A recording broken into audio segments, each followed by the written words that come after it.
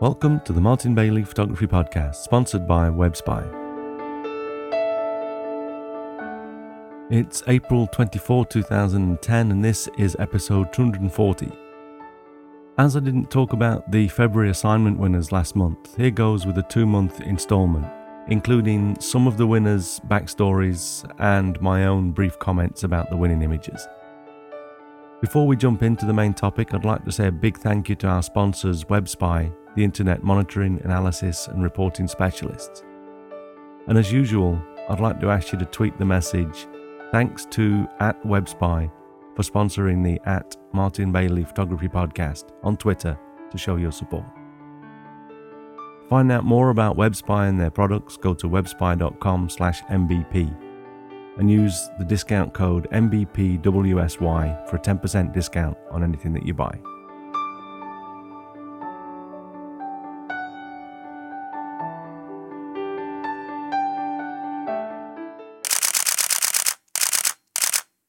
Let's start with the results of the February assignment with the theme Anything Goes.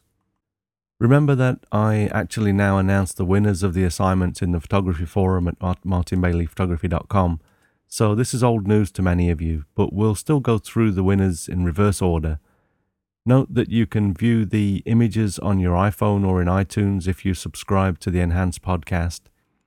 You can also see all of these images on my blog along with the transcript, and there are thumbnails on my podcast's archive page too, and all of these are linked to the top page at martinbaileyphotography.com.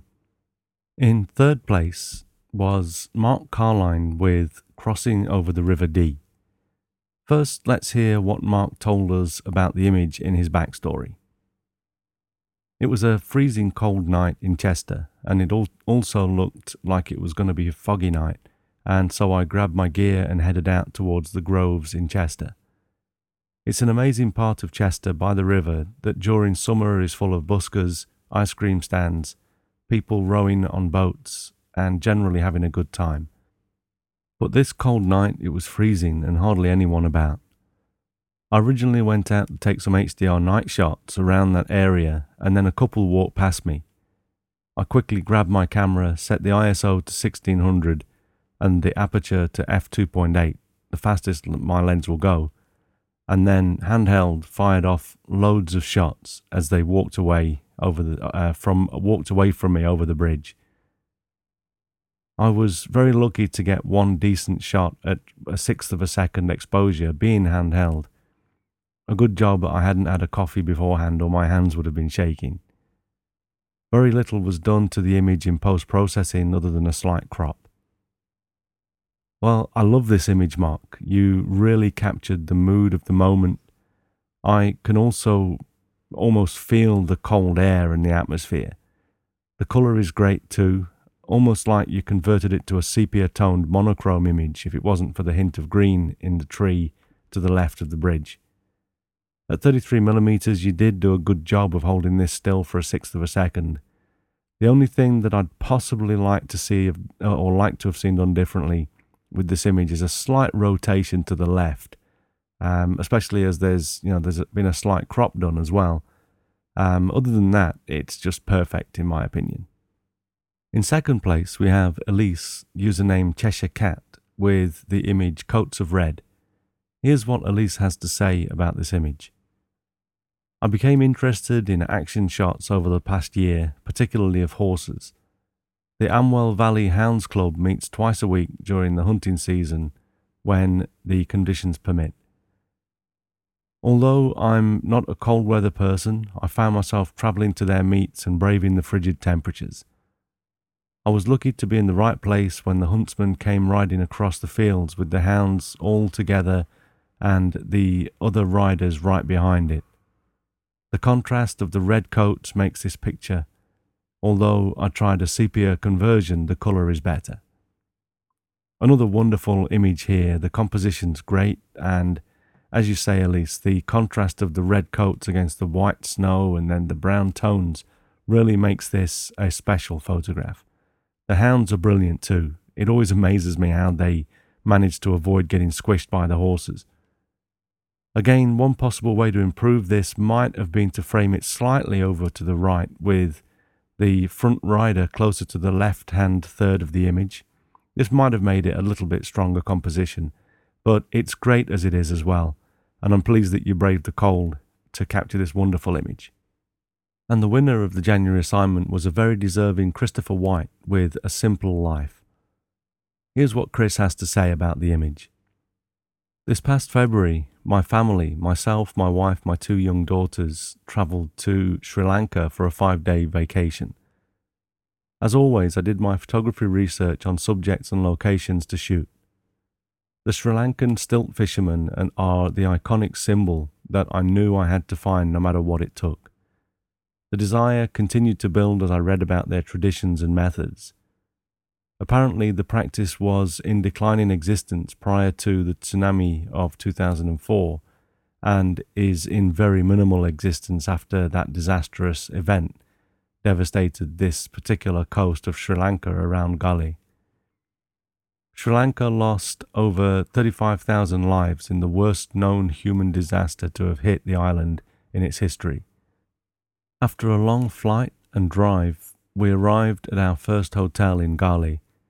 I had already planned for sunrise and sunset trips to the coast between Gali and Weligama, where the stilt fishermen continue to practice this old tradition. Without any issue, we arrived at a few different areas where men were perched, but normally only a couple of them. I had an objective of finding 5 or more together, and luckily enough, after about 30 minutes of driving, I found 5 men all perched in a nice row. I spent a couple of hours at sunrise and sunset shooting at different angles and exposures. I felt that the ideal shot would be one rather low to the water with the men offset against the sky, with some dramatic clouds, and taken at a slow enough shutter speed to allow the water to blur while trying to keep the men sharp. With myself and my tripod perched about 3 feet into the water, I used a circular polarizer to cut the glare off the water, add contrast to the clouds, and to allow a slower shutter speed. I also bracketed most of my exposures. Caught up in getting the photo, it took me a while to realize that these men used no bait and were simply pulling fish from the water with a lone hook. Stilt fishing is said to be one of the most sustainable fishing methods, at least for the fish and the environment. I'm not so sure for the fishermen. To my delight, this particular image jumped out at me once I sat down to start editing in Lightroom. This one was exposed to the right, 2 full stops, to attempt to provide some light on the fisherman while holding the highlights. I first cropped the frame to my favourite wide dimensions of 27 by 64, as this was my plan when setting up to take the image, and it's perfect for a 2-page book layout. It fits a blurb large book 2-page spread perfectly. I then pulled the overall exposure down -15 and added 2 graduated filters, one for the sky pulling it down 2 stops and one for the water adding a half a stop of light and reducing the clarity. My objective was to emphasize the mood with the drama in the sky and the highlight of highlight the motion of the water, while drawing your attention to these truly unique fishermen perched on their stilts. The other primary adjustments were bumping the vibrance +33, saturation +7, and the blue and the red and orange channels by approximately +10 to +20 to get the mood as I remember it that evening during sunset. I also have some other images of these fishermen that I was quite happy with from my trip posted on my website. Unfortunately, like you, Martin, I'm consumed by a full-time job that doesn't allow me to do as much shooting as I would like. Luckily, I've had the opportunity to visit and shoot some wonderful locations throughout Southeast Asia. As a little critique for myself, I wish I'd paid slightly more attention to get a very tiny extra inch of on the right of this particular frame to allow the entire pole to be surrounded by sky. I experimented with in post with cropping it out and chose not to do so, as it just isn't the same. For me, it adds a sense of solitude by seeing the empty pole up close on the right of the frame, and helps to provide further insight into what they're sitting on another 15 yards out into the ocean. Regardless, I still love the image, the experience and the memory that goes along with the photo. Shot with a 5D Mark II and a 24-105L lens at 24mm, ISO 200, 1 second at f8. Wow, Chris, thanks for sharing the amazing photo and an amazing backstory to go with it. The image jumped out at me from the gallery as soon as I saw it. It's simply incredible. Kudos to for doing your homework and knowing exactly what you want, what you wanted there. It worked out perfectly. I think the post-production work that you did on the image has enhanced it a lot, though I haven't, of course, seen the original. It just works though, so well done. I agree with your self-critique about the stilt to the right. I think also if you hadn't gone a little wider, you could have also gone longer and not included that right stilt at all. I take your point about having it there for context, but you have a second stilt. The third one in from the left is there still to provide context. So I think that you may have been able to improve on perfection by cropping in just a little bit more after all. Congratulations though, really, it's a masterful, incredibly well executed image. Thanks for getting involved. Let's take a look now at the winners of the March assignment, which was on the theme of Dutch angle. In third place, we have Dennis Brennan with Peekaboo Poppies, and here's what Dennis has to say about it. It was getting to be towards the end of the month, and I hadn't made much time to get out shooting. Even worse, I didn't have anything compelling to submit for the Dutch angle assignment. I figured I would take a Sunday morning ride over to the local gardens to press the shutter a few times. Maybe I'd even find something there that I could use to submit. I wasn't sure exactly what I would see that would be suitable for the assignment, but I knew the gardens had been featuring a display of beautiful Himalayan blue poppies, and I didn't want to miss a chance to shoot them.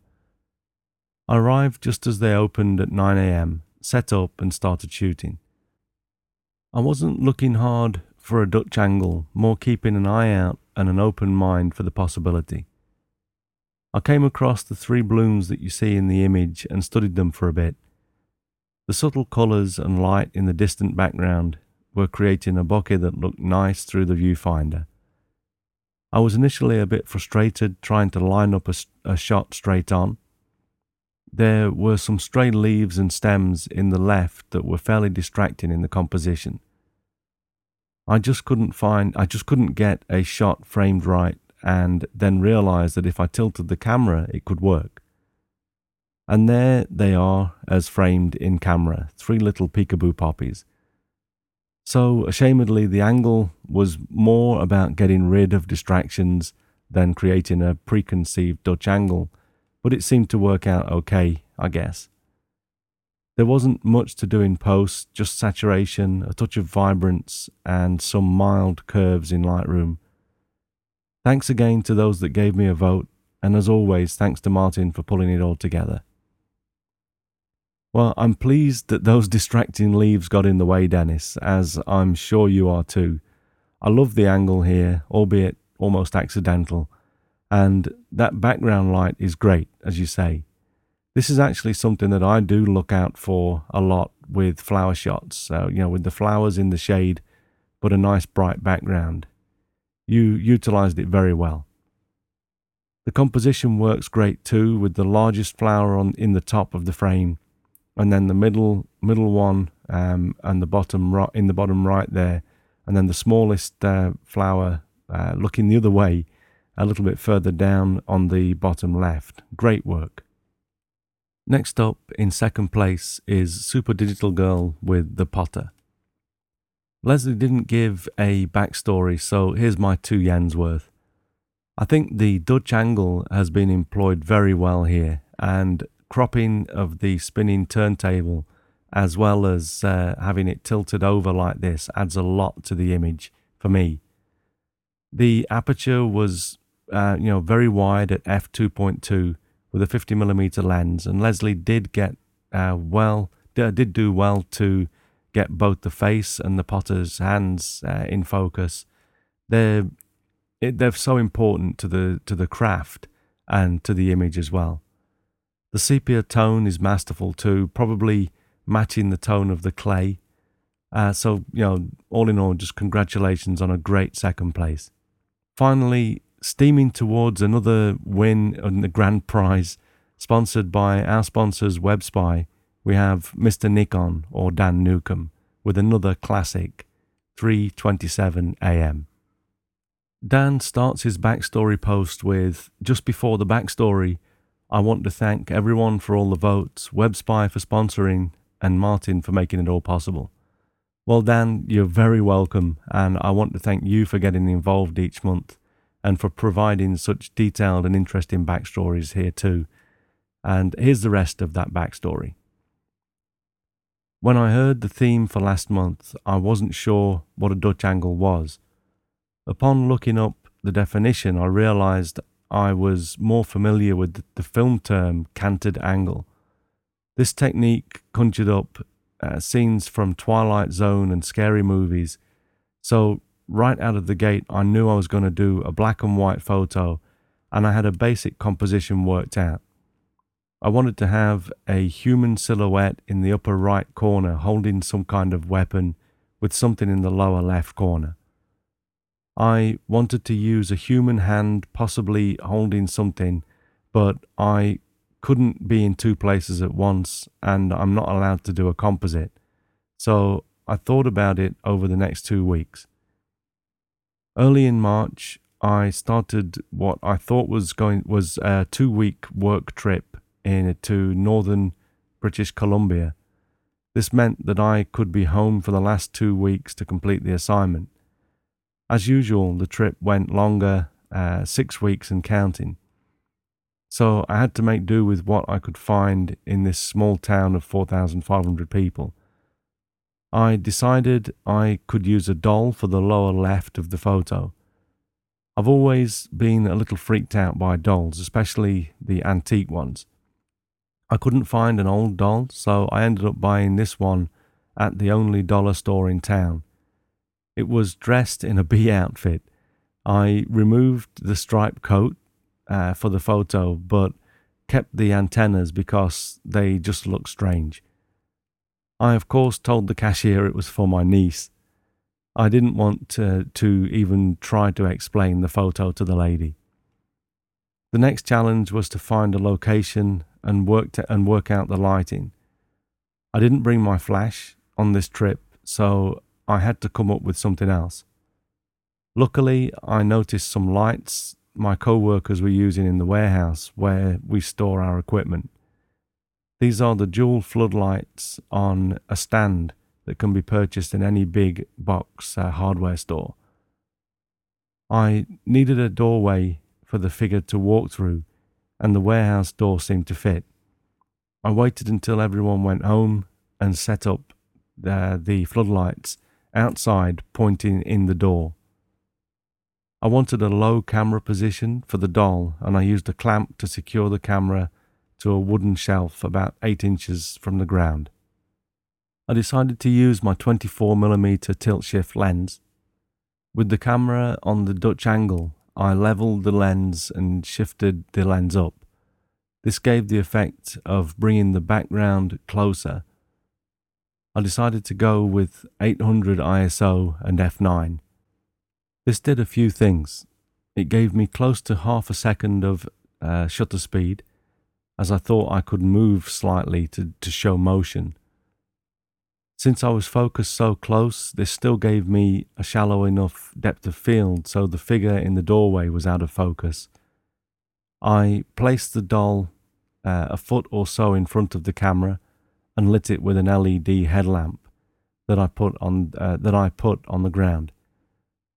I walked over to the door and triggered the camera with an infrared remote set to delay.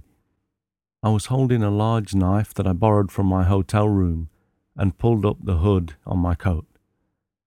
I did a few test exposures and wasn't happy that I was blending into the door frame. I decided to light a few pieces of crumpled paper on fire and blew them out. I placed them in the shadow on the left side of the picture, and the smoke slowly drifted out the door. I also lit a cigarette to add more smoke. I took a number of shots and finally decided I probably had a keeper. I was relieved that none of my co-workers stopped by, because I didn't want to explain what I was doing after hours with a knife, doll, camera, and smoke was coming out of the warehouse. I was also happy that the smoke detectors didn't go off. For post-processing, I converted it to black and white and played a bit in Silver FX Pro. I also did a little burning and dodging. As usual, I forgot to bring my monitor calibration device on this trip, so I was a little worried about how the final image would show up on other people's monitors. Overall, I was satisfied with the photo's feel. It seems to have a strange mood to it. I think an old possessed-looking doll may have worked a bit better. Sometimes you just have to make do with what you have. Dan, you take making do with what you have to a whole new level. Once again, you went to great lengths to come up with an awesome, amazing, totally incredible shot. The backstory really helps us to understand how you initially sort of perceived the shot, then built on it with the props and the use of gear in ways that most people would simply never come up with, myself included. There's really nothing I can add comment-wise to this other than I just really love the image. I actually think that the doll, as it is, adds so much. I'm pleased that you didn't find anything else. Congratulations on yet another first place. And thanks to everyone that participated in both of these assignments, and thanks to all of you that took the time to vote. Thanks also from me as well to WebSpy, our sponsors, for making these funds available to get some great prizes for the 6-monthly grand prize that we'll be closing off with the May assignment. Note, from next month, we're going to be reducing the voting time from 2 weeks to just 1 week on request from the MBP community. This means that you'll have until the end of the 7th of May to vote for the April assignment, so try not to miss that.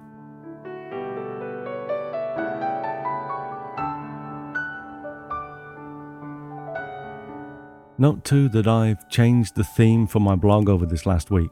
I have 1,000 or so images in a PhotoShelter archive, and PhotoShelter just worked out a deal with Graph Paper Press, who make great WordPress themes for photographers, videographers, and artists.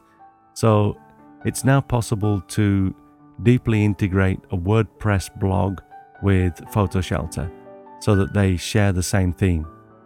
This is possible with around 7 themes at the moment, though that will probably increase. It's great to be able to take people over to PhotoShelter without the look and feel changing, which is something that's bothered me for a while now. So kudos to the guys over at PhotoShelter and the Graph Paper Press people for sorting this out. Thanks for listening today, and remember that you can find me on Flickr and Facebook, as well as Twitter and of course my blog and the photography forum. All links are on the top page at martinbaileyphotography.com, so drop by and check that out. And I'll be back next week with another Martin Bailey Photography podcast. But in the meantime, you just have a great week, whatever you're doing. Bye-bye. This is Dave Warner, and I'm the host of the LensFlare35.com podcast. Each week I bring you interviews with some of the top photographers using digital SLR cameras. They share some of their coolest tips and tricks, techniques, and news about what they're up to. So please take a moment to visit the website or subscribe to LensFlare35 on iTunes. Hi, this is Jeff Curto, and I hope you'll tune in to Camera Position, my podcast about the creative side of photography. As a 30-year professional photographer, I have long believed that the why of photography is a lot harder than the how. What do we do with it? How do we express ourselves? How do we continue to pursue our passion in photography? And that's what Camera Position is all about. Find me at cameraposition.com or on the Photocast Network. Thanks. The Martin Bailey Photography Podcast is a proud member of the Photocast Network. Find this and other great photography podcasts at photocastnetwork.com.